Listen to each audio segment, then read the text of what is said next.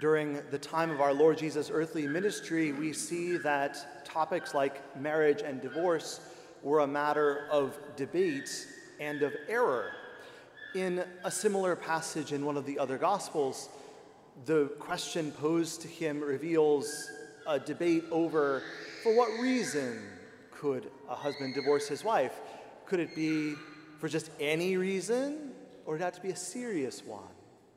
And here, the Pharisees clearly are trying to get him into trouble. They're testing him, they're trying to trap him and get him to say something, one way or the other, that will decrease the crowd's high opinion of him. There was an error in debate in that time, and there is error in debate in our own time. It seems that our society's understanding of marriage gets further and further away from God's plan, through things like the prevalence of divorce, through even an increasing confusion over what it means to be man and woman. Or as our Holy Father Pope Francis observed in his homily a few hours ago in Rome at this same Mass, that the consumerist throwaway culture that so easily disposes of persons and things pulls people away from marriage or of living it out properly, and tends to force us right back into that original solitude, that loneliness, that, as we heard in the first reading, marriage was meant to counteract. We heard that, confronted by the error and the questions of his time, our Lord Jesus did not enter directly into that debate, but instead went back to the beginning. As he said, no, let's leave these behind and go back to what was God's purpose in the first place. From the beginning of creation, God made them male and female. For this reason, a man shall leave his father and mother and be joined to his wife, and the two shall become one flesh. And so we again look with the eyes of our heart and our minds upon this truth that our Lord Jesus proclaimed and that we pass on. That in creation, in the natural order, God made human beings male and female, equal in human dignity, so that Adam could exclaim about Eve, "This is bone of my bone and flesh of my flesh." Equal in dignity, but different in a complementary way, and in a way that would enable the union, the interpersonal joining of man and woman as husband and wife, in a way that would enable this mutual self-gift, each giving their complete selves to the other and having themselves received in love and receiving the other in turn. And this love being fruitful in a way that, among other things, it is our best picture of what we can see with our eyes, of what the perfect, loving relationships between the persons in the Trinity eternally have been. This is what it is in creation, meant to be lifelong and total and fruitful and faithful. And anyone, by use of reason and observation and experience, can discover this truth. But then our Lord Jesus came and raised this above this great natural level to a higher level, raising and strengthening marriage to the level of the sacraments between two baptized. And in the relationship between husband and wife, now we also see the image of the perfect love between Christ and the church. Christ, who lowered himself and poured out every drop of his blood out of love for his church to make us, his bride, holy and beautiful. And we not only see this in marriage, but it then becomes an instrument of grace in the lives of husband and wife and of the children, indeed, of every one of us that looks upon a holy Christian marriage. This is the truth This is the beautiful and glorious truth, and how good it is to be reminded of it. And yet, as we might expect, knowing Pope Francis, he would urge us in his homily this morning to remember that we have to reach out and help all those who are having difficulties and falling short of this goal of marriage, or even not reaching it at all. Like a field hospital helping the wounded. And there are wounds in marriage, aren't there? Because the spiritual battle that our Lord Jesus wages against sin also takes place in marriage. From the beginning, from that first sin, entered into marriage elements of accusation, destructive desire, manipulation, lies, control. Our Lord Jesus wants to act within spouses and within marriage to win that battle, so that in each of us and in each of our marriages, these may be overcome.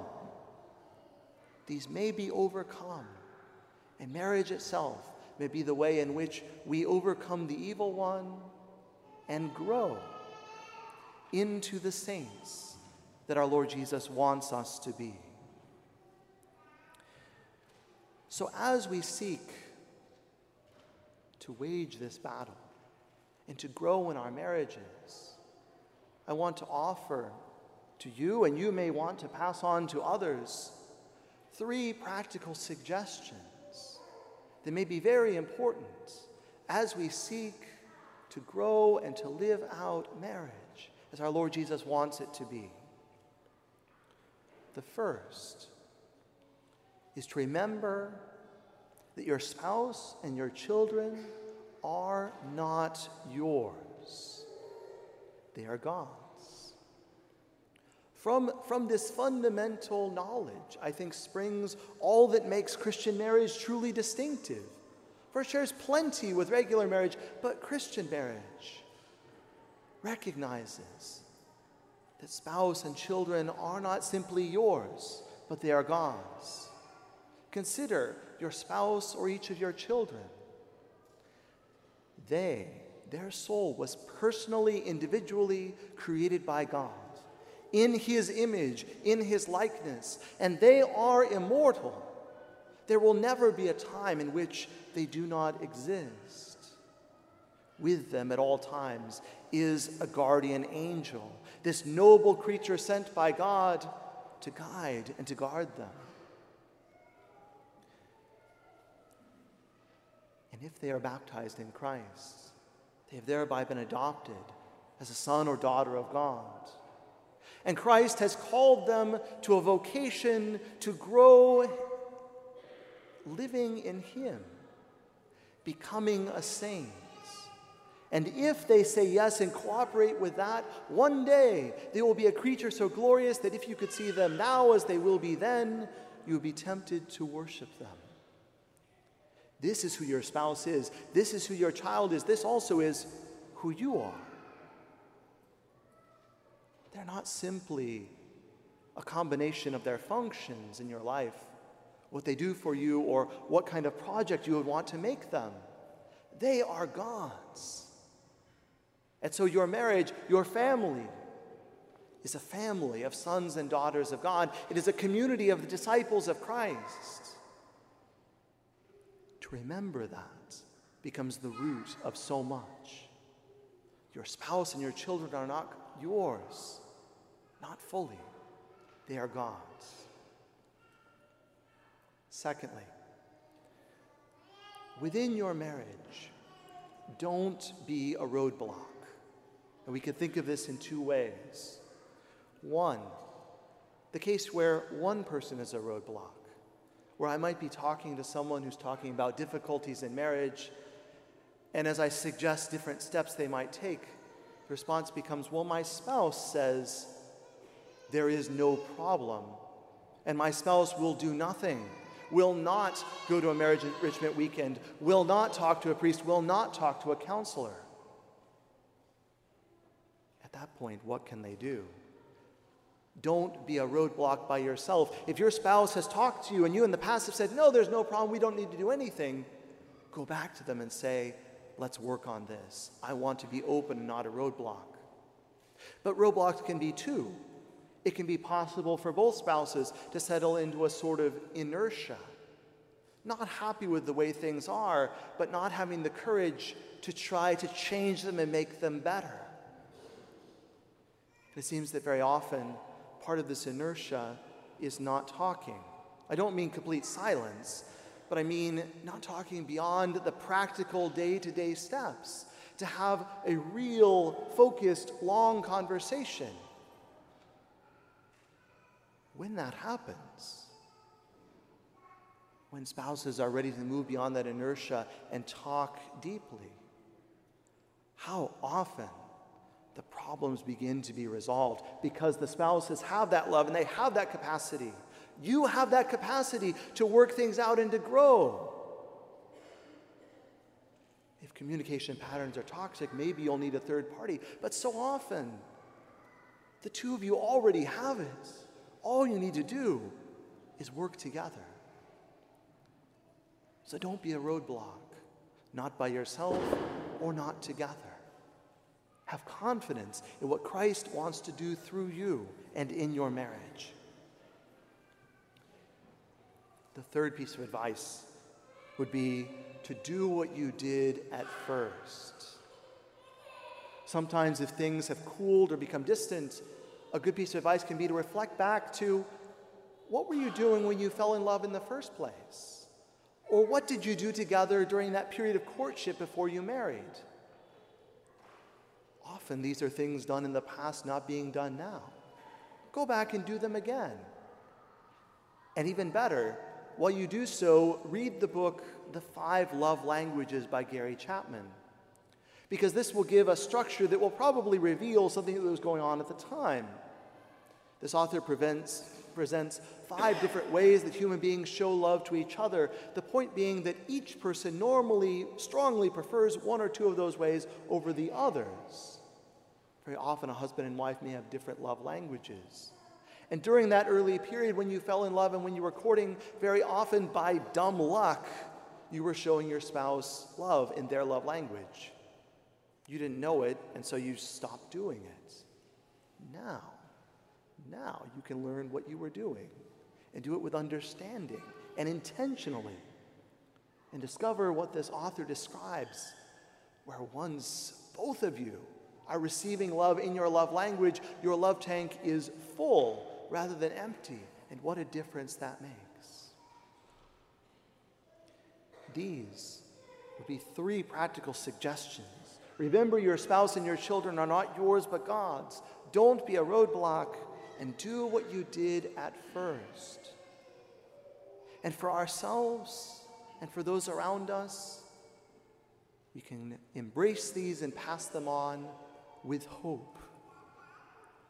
Because marriage, we remember, has been compared to the relationship between Christ and his church. And Christ, looking upon the creation which he had made and so loved, but suffering so much with the infection of sin, did not follow the advice so many of us would want to give him. Why don't you just go ahead and end the evildoers? Well, that would be all of us. But he said, no, I can do something different.